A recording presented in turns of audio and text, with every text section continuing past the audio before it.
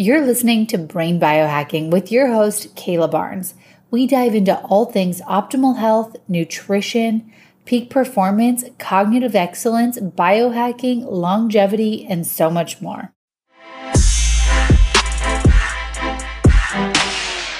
I am so excited to have Dr. Austin Perlmutter here with us today. He is a board-certified internal medicine physician, a New York Times best-selling author, educator, and consultant.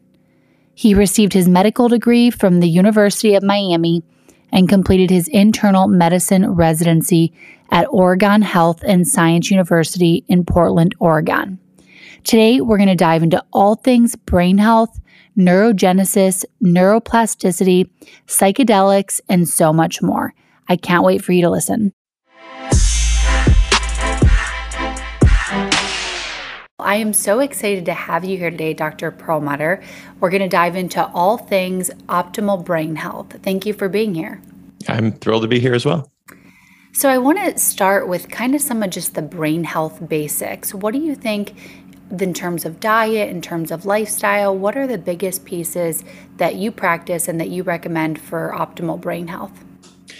Yeah, so I generally start with trying to get people to understand that our brain health, like most aspects of our health, are a reflection of our inputs. And so our output, which is brain health, is a reflection of what we're putting into our bodies. And then I say, what are the most important things that we're putting into our bodies that are changing our output? And that gets us to nutrition. It also gets us to relationships and exercise. And it really takes us into all of the different pathways that converge on the brain. But the key idea here is that your output is only going to be as good as your inputs.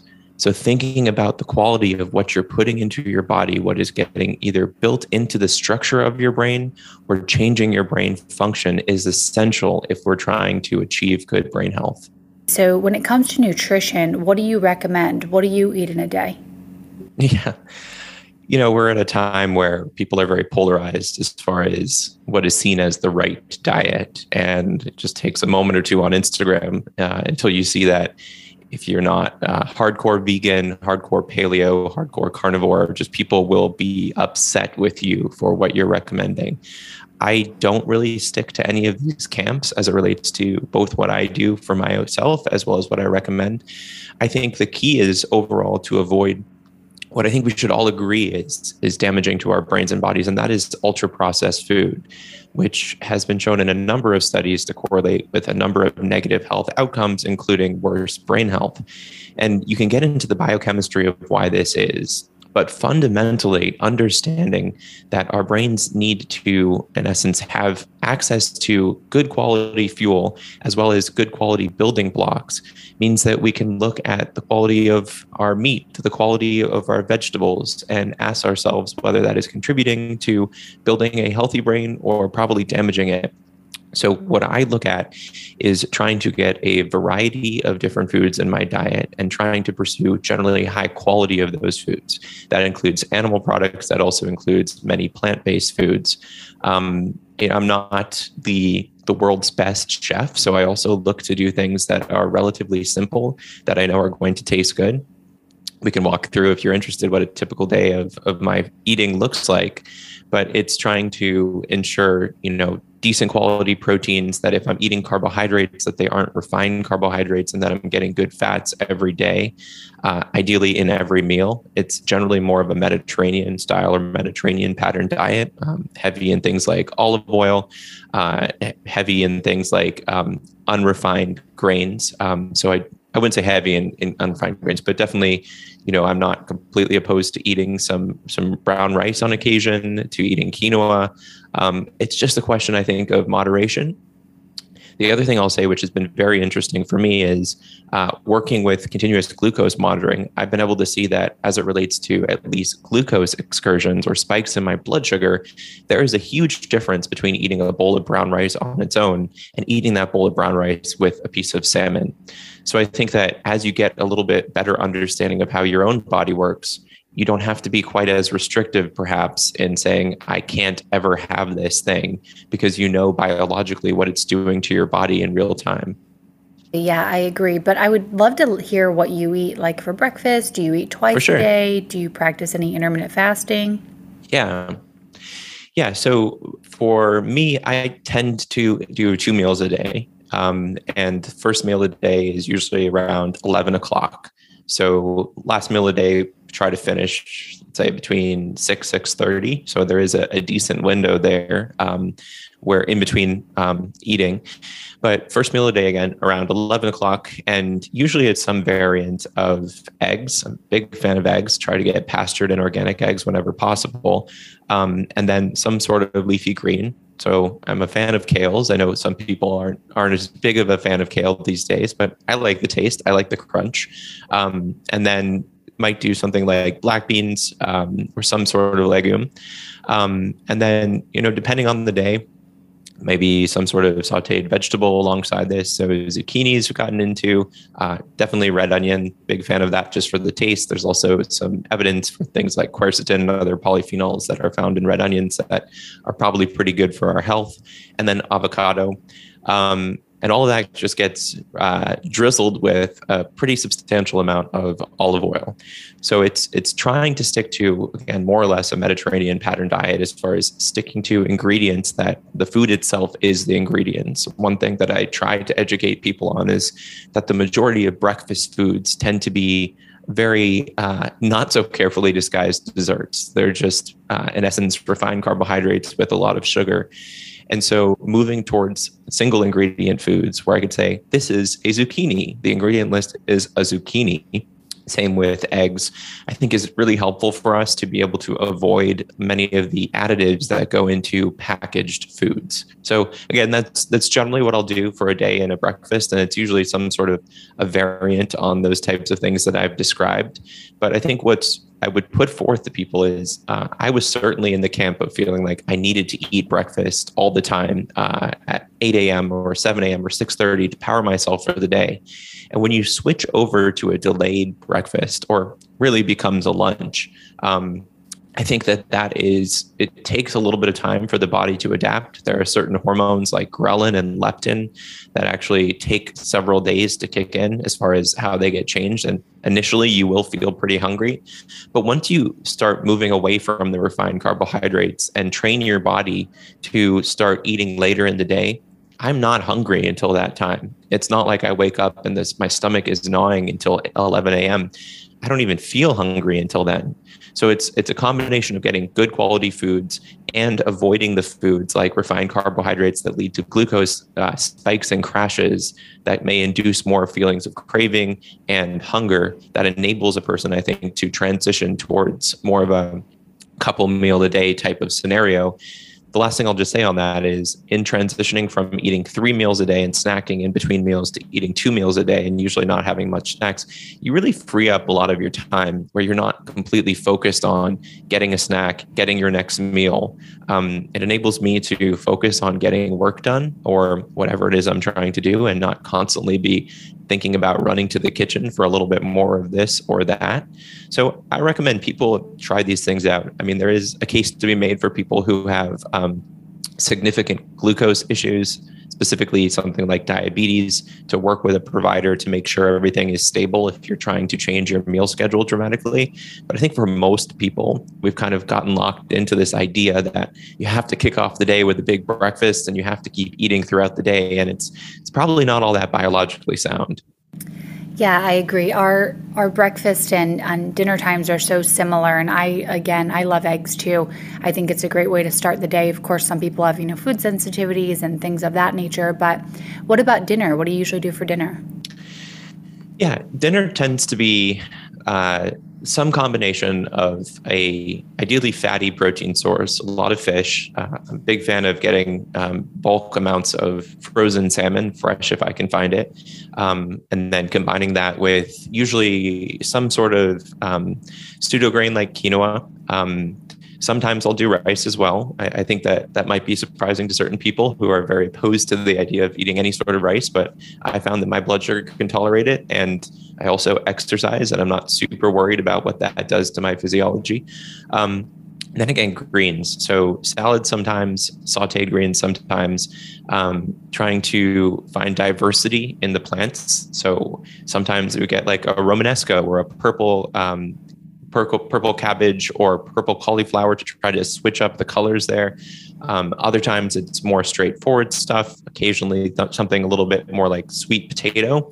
Although I do try to be conscious of the fact that sweet potato plus rice is a pretty decent glycemic load. But again, it's some combination of trying to get a high quality protein source. Sometimes it'll be beef, buffalo, more of a red meat, but I don't do that super often. Sometimes something like chicken as well, but it's really trying to stick to ideally more of the marine proteins because, as we can talk about when we think about the macros that are contained in our foods, the omega-3s that are found in marine proteins. So it's a type of fat that is concentrated in fish like salmon, but also smaller fish like mackerel, sardines, anchovies, has been one of the more strongly linked nutrients to brain health. And I will say too, on the dinner front, this is, as well as the breakfast front, this is kind of an ideal day where I have time to do these things. If it's a busy day, if I'm in the office, obviously I'm not going to be preparing myself a big meal of eggs and kale. So what I like to do there is to have on hand these small tins of cold water fish. I'm a big fan of Wild Planets, especially their mackerel and olive oil. I think they taste fantastic and they're small fish, so they don't have as much mercury. And then comboing that with, again, whatever greens and maybe some sort of grain that isn't super refined for lunch and for dinner. That's a pretty standard combination. So it seems like you do incorporate quite a bit of carbs into your diet. Mm-hmm. It brings me to my next question. So we've heard that the brain can run off ketones, or obviously it can run off glucose.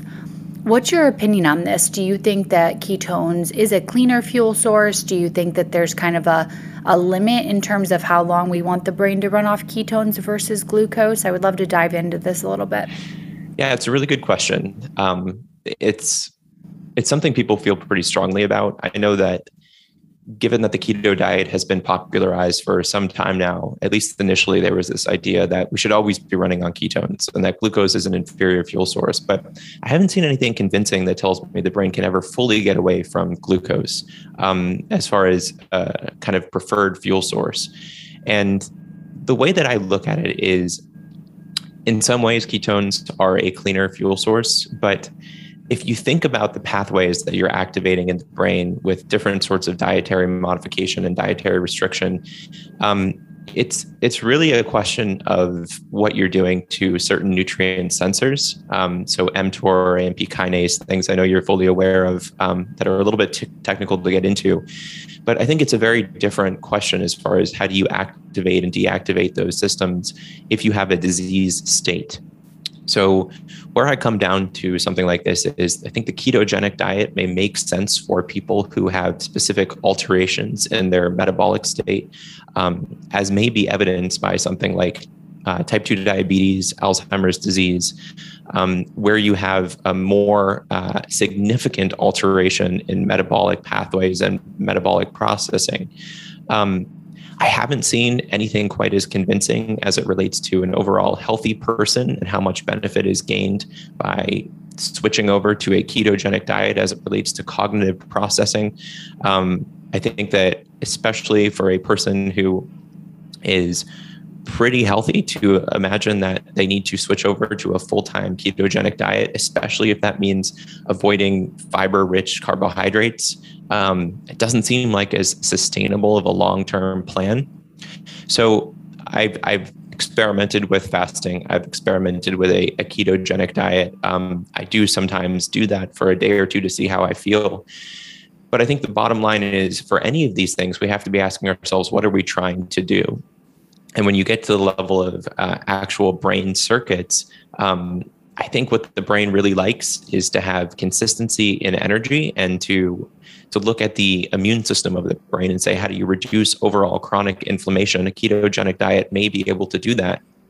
But when people start moving towards long-term fasting or more extreme ketogenic diets as their standard, I feel like that probably puts a different type of stress on the brain and on the body, in addition to removing some of the benefits that you would get from fibers, polyphenols, and plant foods that many people are restrictive. So last thing I'll just say on this is, I think there's obviously nuance to it. There are people who do a kind of modified keto diet or a ketotarian diet where they're still incorporating plant-based foods. But where I have concerns is where people move to the extremes and say carbohydrates are bad. And I just don't think that there is the research to support that. Last thing I'll say here, long-term implications of a ketogenic diet on human health, I don't think there's a lot of data there. We just don't know.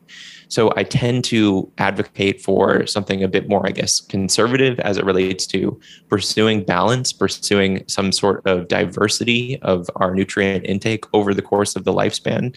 Because it's one thing to talk about treating a condition like type 2 diabetes with a ketogenic diet. I think that has been shown to be pretty successful. Another thing to talk about treating a condition like Alzheimer's with a ketogenic diet. There's some recent research coming out showing that it may be actually quite effective. However, for a person who is generally metabolically healthy, that you have to switch over to this pretty restrictive diet for which there's very little long-term data in human health. It just seems more moving towards the idea of polarized diet fad camps than it does seem based on science. Yeah, that's a great answer. I do a bit of cycling, so I do feel a lot of brain clarity on when I'm more in a ketosis state or have ketones more prevalent. So I kind of do a cycle, but I agree with you. It's all about balance.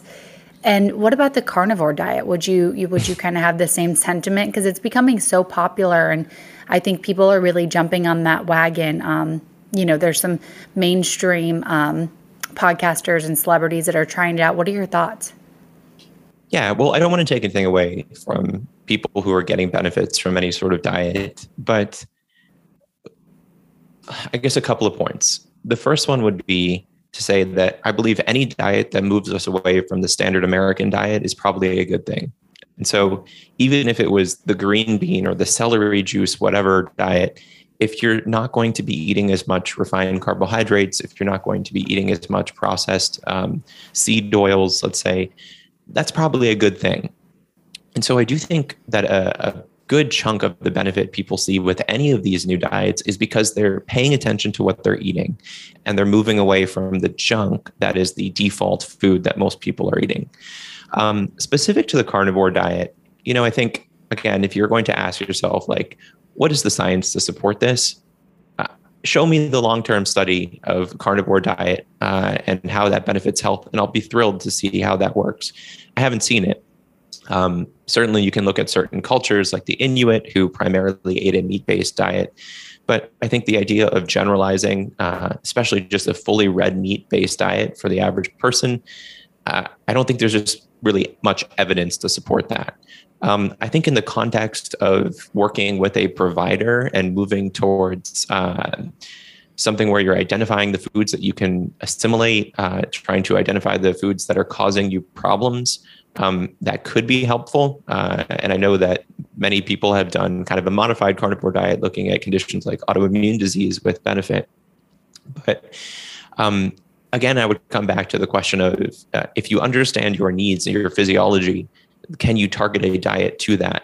And where my concern is that if you're a typical person on social media or whatever, and you're looking for a way to get healthy, the idea that a carnivore diet is A, the best thing for you, and B, sustainable over the long term just doesn't seem to fit that much. So again, I don't want to be rude to the people who are pursuing these types of diets. There are many people out there who are talking about these things that have far more experience in the dietary world than I do.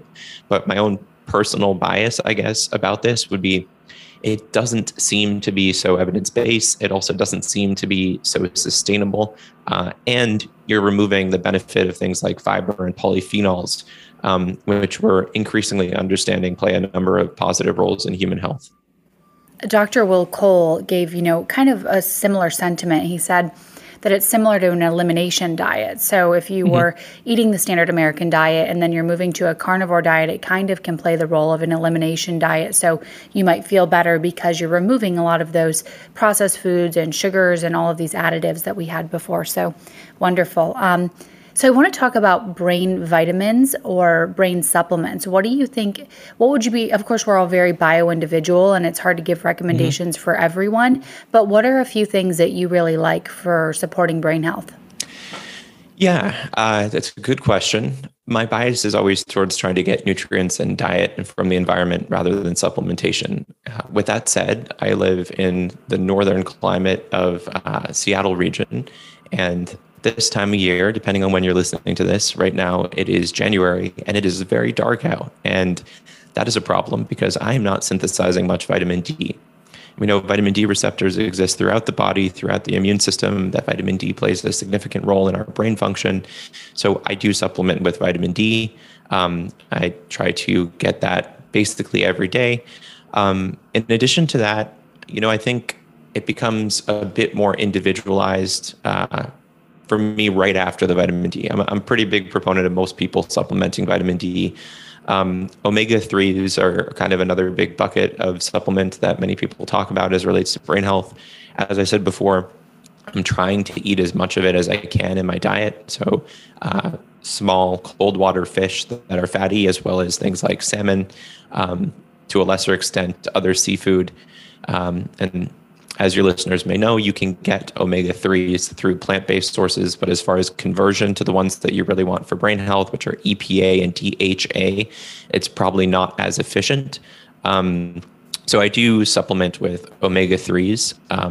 I won't always do it. So if I'm eating more cold water omega-3 rich fish, I may take a break.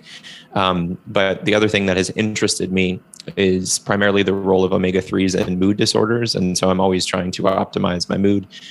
So that has pushed me to experiment with higher doses of EPA to see whether there's any changes there. I wouldn't necessarily generalize that and say that's something everyone needs to be on.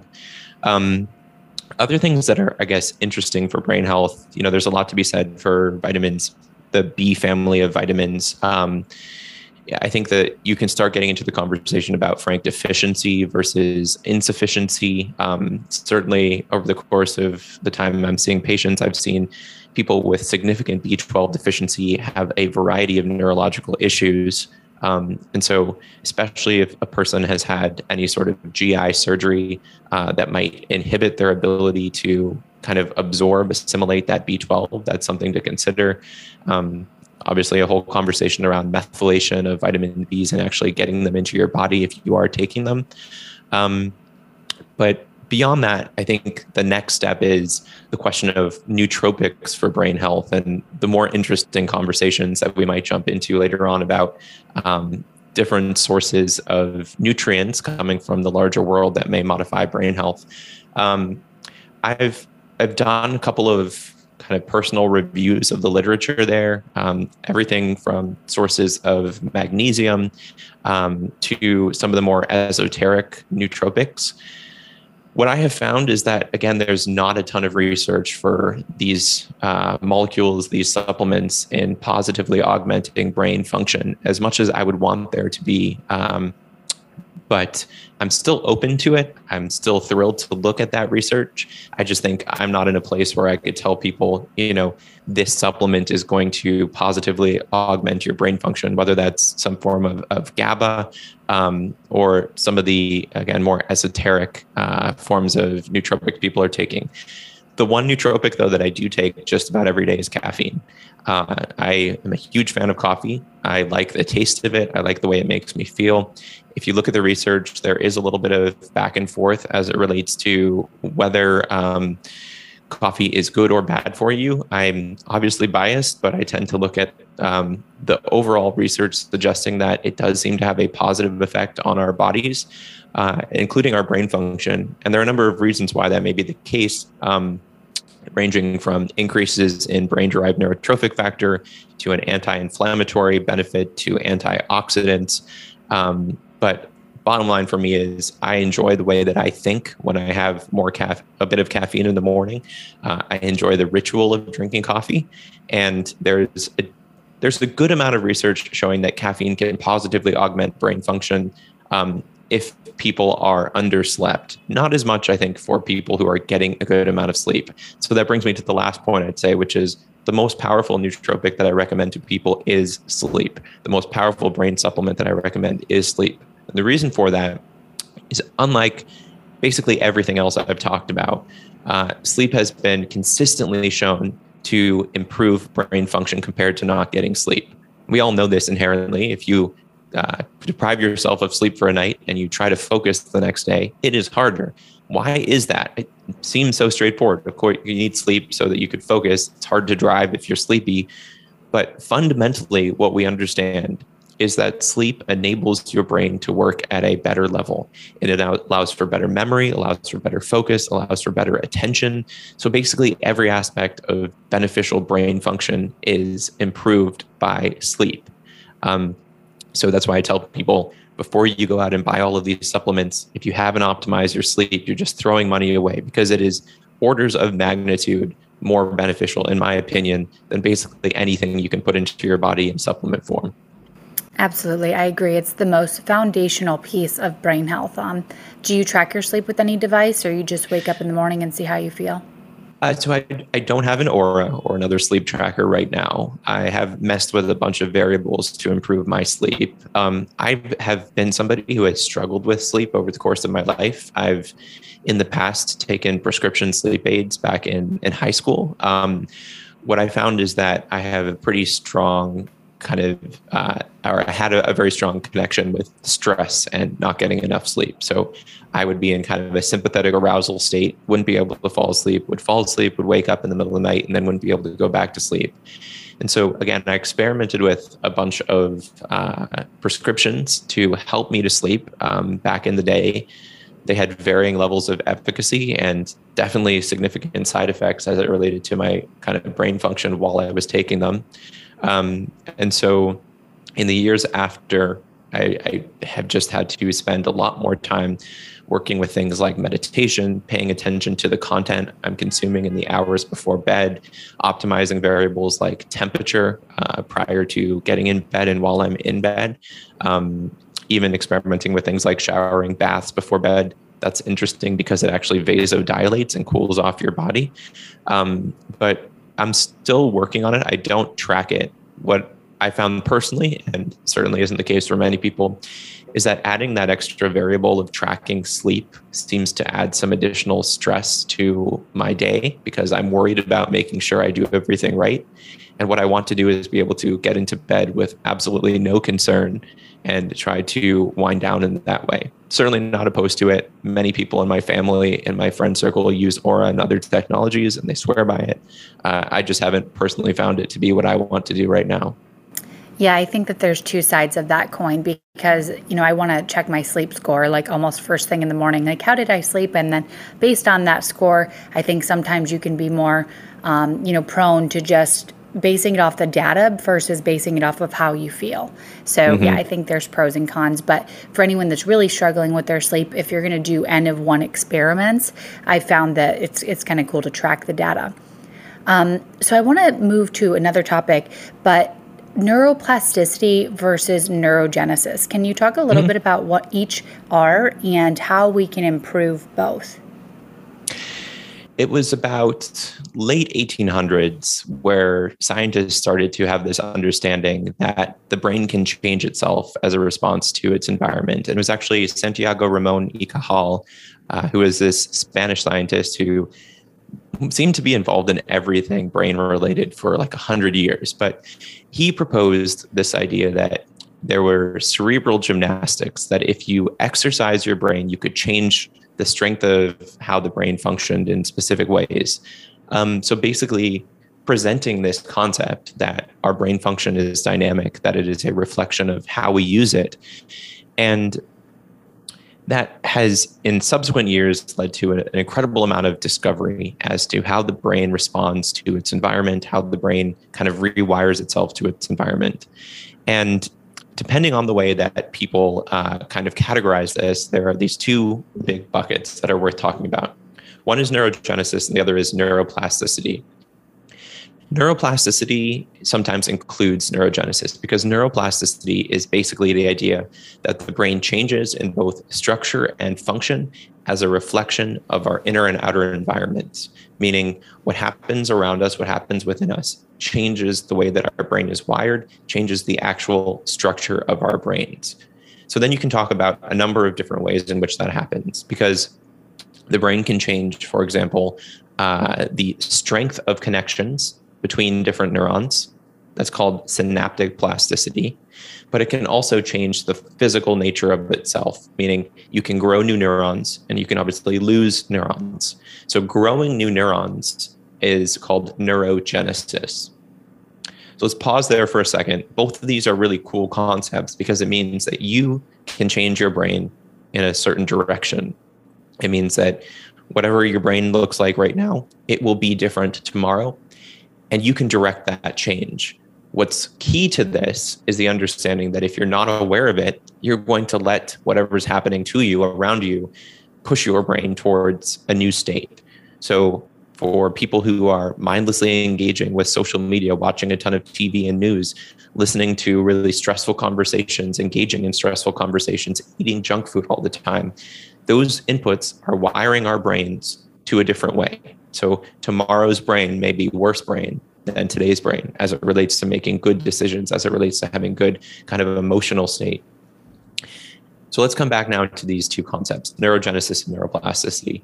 The neurogenesis piece is actually pretty recent as it relates to our knowledge that it's actually happening in the human brain. We've known for a little bit longer that it happens in animal brains, but it's only, again, in the last couple of decades that we've been definitive in saying human brains grow new neurons over the course of the lifespan. A couple of regions in the brain where that seems to happen. One of them is the dentate gyrus of the hippocampus, the memory center of the brain. But I will say, as much as it is an exciting thing to recognize that neurogenesis is real in human brains, the evidence to date has been that it's been a small amount of neurogenesis over the course of the lifespan. So we're talking, not a huge turnover of growing new neurons in a given year. It does happen, but it seems to be localized. It doesn't seem to be a ton of neurons. On the other hand, this neuroplasticity concept, the idea that we are rewiring our brains, not necessarily growing new neurons, but changing the strength of connections between neurons, changing perhaps the shape of those neurons, that's something that's happening at a moment-to-moment basis across the brain. And so to get to a little bit more of a technical level here, when you think about how information memory is stored and exchanged within the brain, it's still being discovered exactly how these processes occur. But obviously, for you to know something today that you didn't know yesterday, something has to be different. So how is that possible? How is that information stored? That gets to the essence of what neuroplasticity is about. It's about our brains changing at a moment-to-moment basis in response to our environment. And what researchers have shown is that there's one specific type of neuroplasticity called synaptic plasticity, which is in essence the strength of the connection between neurons that may be incredibly important for everything from memory to mood. And the essence of this is when you fire messages between neurons, it can strengthen or weaken the connection between those neurons, that it can make them more likely to continue to communicate, strengthening the connection, or less likely to continue to communicate, weakening the connection. And that happens because when you think about the space between neurons, it's called a synapse. It's basically a gap.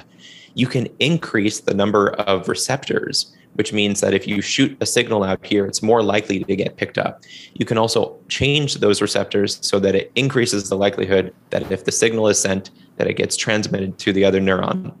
What's super interesting, though, is based on the strength of this connection, the neurons will actually put out new outgrowths to increase their chances of making other connections with other neurons. So what happens here in that neural space, the synapse, changes the structure and the function of neurons. So that's synaptic plasticity. And the reason that I've gotten really interested in synaptic plasticity is because it seems like this is the part of neuroplasticity that may be predominantly affected in depression, where synaptic plasticity and neuroplasticity in general seems like it may be may be perturbed, it may be less functional in depression, and that depressive treatments, everything from antidepressants to ECT to even psychedelics, may act by restoring healthy synaptic plasticity. So that might have been more than what you were looking for there. But bottom line, again, our brains are changing moment to moment as a reflection of our environments. We can direct that change, and the theme or the definition of how this happens is neuroplasticity, the changing of our brain's function and structure. No, that was a perfect answer. It's such an exciting concept because I feel as if people can understand this deeply, they have the opportunity to change the way that they think, how they respond to things. So can you give us a few examples of how to boost new neurons or neurogenesis and how you might be able to begin changing your neuroplasticity? Yeah, I will say, I mean, you could talk about some of this as it relates to neurogenesis, but really my focus has been in positively augmenting neuroplasticity. Many of the pathways are the same, so it's not super important to try to delineate which process you're activating, because one of the key pathways that is promoting both neuroplasticity and neurogenesis concerns this protein I mentioned called BDNF, brain-derived neurotrophic factor. I like to think about the environment around neurons and ask whether it is something that is promoting health or whether it is damaging health. And that really gets us to neurogenesis to some extent, but certainly neuroplasticity, meaning are we giving our neurons the signals to strengthen connections, to become more adaptive to the environment? And I guess I want to be clear here, neuroplasticity as far as strengthening connections isn't always what we want. Sometimes we want it to weaken connections. And that's really the piece of saying we want to direct neuroplasticity. So we want to connect parts of the brain that are going to enable us to enjoy life more. We want to disconnect parts of the brain that are going to take away from our quality of life. So then it means a question of saying, what are the major variables that seem to impact primarily neuroplasticity, but certainly neurogenesis as well? And it's thinking about how stress interacts with the system, for example. Now, stress is interesting in that I think we are all aware it is not a good thing for us to be highly stressed for long periods of time, but small amounts of stress are actually good for us, especially if they occur in kind of a rate limited a way that leads to a positive outcome. This is the topic of hormesis, basically positive stressors. And I think this is really key for people to understand, because we're always saying, oh, we need to get rid of stress. You need some stress. It's what causes the body to become more resilient. And it's actually a signal that it needs to change. It needs to alter itself. So unless you want to just stay the exact same person for every single moment of your life, you need some stressors. When we think about how this relates to the brain, however, chronic stress as well as high levels of acute stress seem to be toxic to neuroplasticity and may damage neurogenesis. High levels of stress appear to be especially problematic for the hippocampus and the prefrontal cortex, which are two areas of the brain that are highly implicated in Alzheimer's disease, as well as in mood disorders. So we really want to do what we can to try to minimize that chronic or really high levels of stress. To that end, there are a number of things I recommend. I would say, first of all, telling people that they need to just stop having stress is ridiculous. I've had periods of my life that have been very stressful, and it isn't a scenario I can just say, well, I'm not going to have stress anymore. So it's finding ways to mitigate that stress. And that can be things like meditation, exercise, getting some nature exposure, even getting good sleep. All of those things can help. What's super interesting to see is that when these activities are pursued, it appears to not only calm the stress pathways. So for example, 20 minutes of exposure to a urban nature environment has been shown to lower levels of salivary cortisol. But that you see in many cases a kind of reversal of the brain imaging that you would see in the context of too much stress. So it does seem to actually act on these neuroplastic pathways. So again, I think stress is really key. But you can also talk about how certain external supplements, prescriptions might modify these pathways. And one of the things I was very interested to see is that conventional antidepressants, which are obviously not ideal for a number of reasons. One being that many people don't get a positive benefit. One being that maybe even over half of people have side effects, but that they seem to increase BDNF and therefore seem to promote healthy neuroplasticity. So, again, not saying that we should be taking antidepressants for the neuroplastic benefit. However, it's just really interesting to see that prescription medications may act on those pathways. And then the last one I'll mention here, there are a number of other ones we can talk about as it relates to diet, but would just generally be kind of natural molecules. And so maybe in that group, we'll talk about dietary as well as non-traditional dietary. So there's some research suggesting that whole coffee fruit, which is not the coffee bean, but literally the fruit around it, may positively increase BDNF levels. There's some suggestion that things like turmeric, curcumin, even omega-3s may have a positive effect on BDNF levels and therefore neuroplasticity. And then the last group would be thinking about how psychedelics may positively increase neuroplasticity. I'm sure we'll talk about that. One last thing, I'd be remiss if I didn't mention, probably the best way to positively increase neuroplasticity is through exercise. And I'm guessing other guests have talked about that at length, so I won't get into it in too much detail. But it's fascinating to note that in healthy humans, exercise promotes the release of BDNF in the brain, and that chronic exercise, has been linked with basically all of the positive changes in the brain that would be the exact opposite of kind of the damaging lack of neuroplasticity that we might see in aging as well as in other pathological conditions. Yeah, I actually, when I exercise, I don't even think about it so much as what it's going to do for my body. That's a great byproduct. But every time I go to the gym, I always post on my story and I say brain booster because that's how I see it. I think it's like the ultimate form of, not only promoting brain-derived neurotrophic factor, but so many other great, neurotransmitted related benefits. So before we move on to psychedelics, which I definitely want to talk about, I want to talk about neurofeedback. So what is your opinion? I have a little neurofeedback device at home. It's a very simple one, but it's really helped me in terms of, improving focus. And I'm sure that's related to neuroplasticity. We want to make the brain be able to switch into that focus state kind of on demand if possible. What is your opinion? Well, so tell me a little bit more. What does your neurofeedback device actually tell you, and how do you use it to maintain focus? Yeah, so it's called a Focus Calm. It's a really, really simple one. So you do either a meditation or you play a brain game. And while you're doing it, it's giving you feedback real time of if your brain is more focused or if you're, and I can tell, like I can know when I have wandering thoughts or I'm having a stressful, kind of ideation in my brain. And it'll show on, it'll make a red, kind of like a red bubble. When you're in a deep focus state, it'll give you the blue points. Some of the games, for instance, like you can drive a car, but the car only moves if you are in a calm and focused state.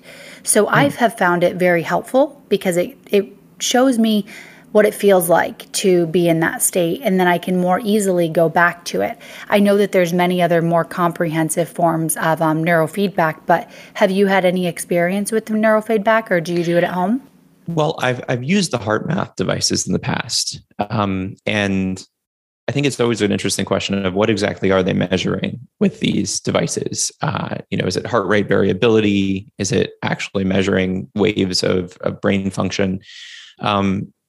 So the skeptic in me is always asking, like, what is the validity of each of these things? Has it been reviewed? Has it been compared against placebo? But then the other piece of me is saying, for people to pay attention to their brain function in any way is a positive thing. And the behavioral piece is obviously really key in that in order for us to feel motivated to do something, we have to see feedback. I think it's one of the reasons why CGM has become so popular. It's because it is an immediate biofeedback loop. At the moment, I'm not using any of these devices. I'm certainly not opposed to it. But I think that these things are maybe very helpful for people when they're starting their journey of paying attention to how their brains and bodies are reacting to what's going in. And the realization that we in real time are changing the function of our bodies, function of our brains, I think that in of itself makes it worthwhile. And you can get that through any number of biofeedback devices. It doesn't have to be neurofeedback, but to appreciate that you can lower your blood pressure by doing some deep breathing, any of these things I have found have been really helpful for people in understanding this mind-body connection and in understanding that they have more control over their health outcomes than perhaps they thought before. But I don't know that I would recommend necessarily any specific neurofeedback device. You actually probably have a better understanding of them than I do. I do think it's something where it can be a powerful tool for people who are starting to make that connection. And then there's, again, the behavior piece, which is if it's something you do repeatedly, and if there's some sort of gamification for it, where you're driving the car or trying to get on a 10-day streak, that's going to motivate people to stick to it. Absolutely. That's another huge component, is because, I'm a little bit competitive. So I don't want to, I'm really good about sticking to my meditations, but now I really never miss one because I want to, keep the streak going. So it's just a little bit more accountability, just like with the CGM, the data is right there. So very, very great feedback. So let's go into psychedelics. What are the studies saying? What's your opinion? Yeah, let's just talk about it all. Yeah, well, I think it's clear that many people are talking about psychedelics, and many people are talking about psychedelics who perhaps otherwise would have been either scared to or wouldn't have been interested in the subject at all. And I recently kind of reviewed both Google Trends and also the PubMed trends in psychedelic over the last couple of decades. And what you see is a dramatic spike in both publications related to psychedelics and in kind of the lay public, as indicated by Google Trends, interest in learning more about them. There has been really this biphasic or bi-peak scenario with psychedelics, where there was a ton of research done back in 1950s, 1960s, and then a pretty substantial drop off for several decades in the context of increased legal regulation over the ability to use psychedelics, both recreationally and in the research setting. But in the last couple of decades, it's been described as a renaissance, really just since the early 2000s, as far as both the public and research or academic interest in these molecules. What drew me to the topic of psychedelics is, I would say, my primary goal in understanding health has been to appreciate how and why the brain gets stuck and the body gets stuck, and then to provide people with tools, or at least an education on how we can get that stuckness out. And as I look at the patterns, the biological pathways that are most strongly correlated with this stuckness state, and I can kind of describe that in a little bit more detail, these are the pathways that are acted on by psychedelics. And when I think about it at a psychological level, what stuckness represents, which is kind of a rigid and unhealthy pattern of thinking, where we're locked into thinking about things in a certain way, where we're stuck in the past, where we're stuck in the future. So maybe depression, anxiety, respectively. Psychedelics, they unstick this. They probably more than any other intervention I've seen have been associated with both subjective and objective markers of breaking these patterns of maladaptive thinking.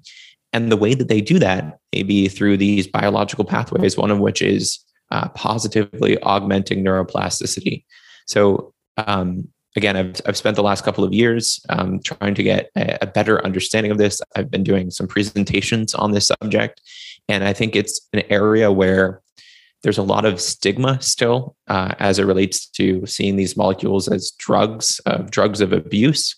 But in understanding that, number one, the side effect profile and the negative or adverse effects from these drugs are probably hugely overblown, especially when they're done in a controlled scenario, that the side effect profile is actually far lower than most of our conventional antidepressive and psychiatric drugs.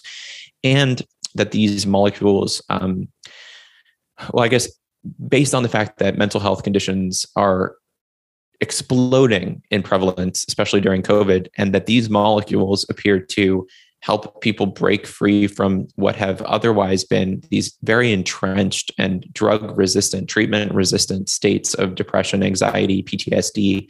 I just think it's unavoidable that if you're interested in mental health, that you don't become interested in this. So I think it's an area that I would love to see continue to explore.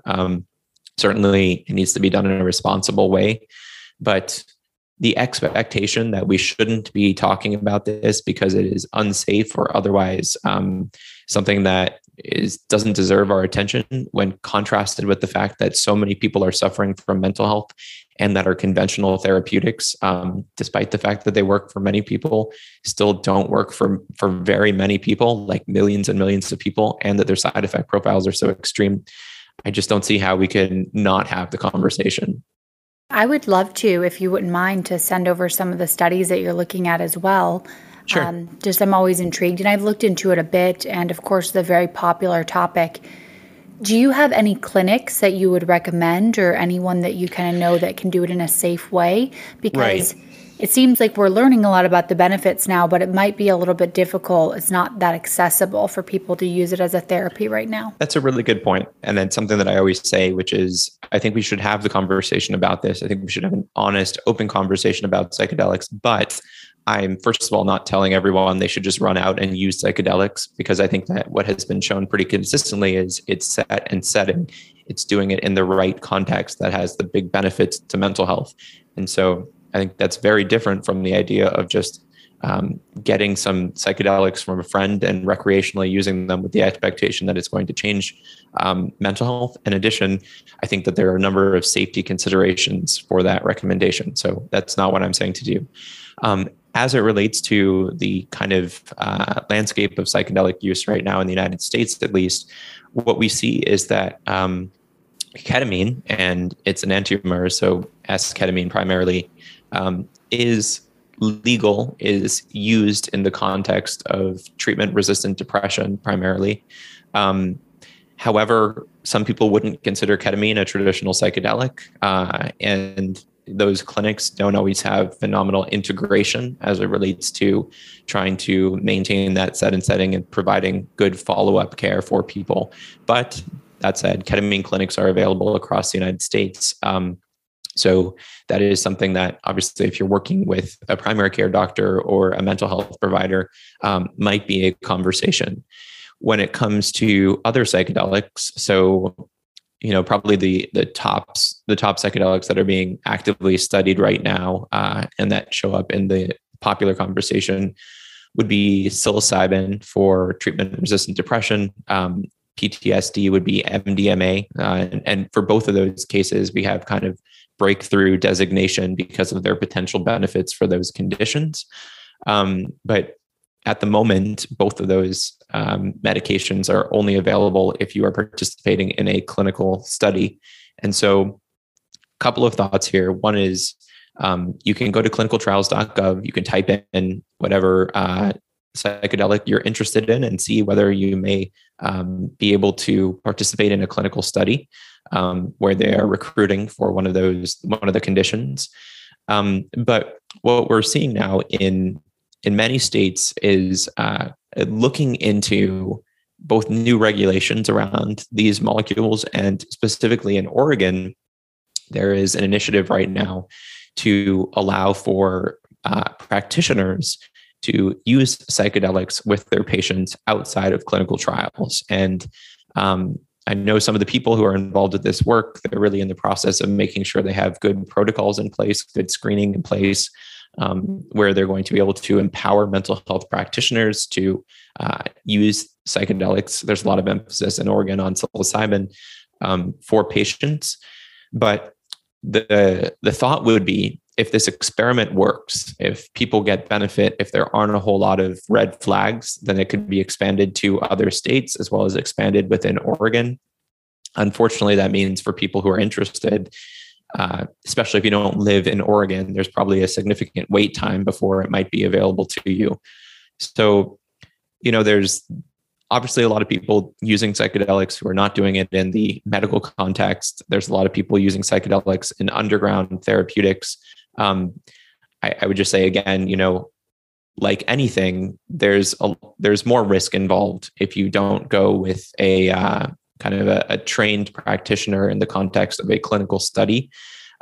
So my advocacy right now is, we're all monitoring this. We're all very optimistic, but I think it's too early to say that there is some sort of protocolized way that at least I would recommend anyone go about using these molecules, because that is the research that is being done, and hopefully it will be implemented in the next few years. But right now it just doesn't exist. Well, I'll make sure to stay tuned to your Instagram posts and everything. And if you share anything, I'll make sure to forward it along to my audience. Thank you so much for your time. It's been an incredible conversation. I'm going to include all of your books and website and resources in the show notes. But thank you so much for joining me today. Thank you, Kayla. It's been a pleasure. This podcast is for informational purposes only, and views expressed on this podcast are not medical advice. This podcast, including Kayla Barnes, does not accept responsibility for any possible adverse effects from the use of the information contained herein. Opinions of their guests are their own, and this podcast does not endorse or accept responsibility for statements made by guests. This podcast does not make any representations or warranties about guest qualifications or credibility. Individuals on this podcast may have a direct or indirect financial interest in products or services referred to herein. If you think you have a medical issue, consult a licensed physician.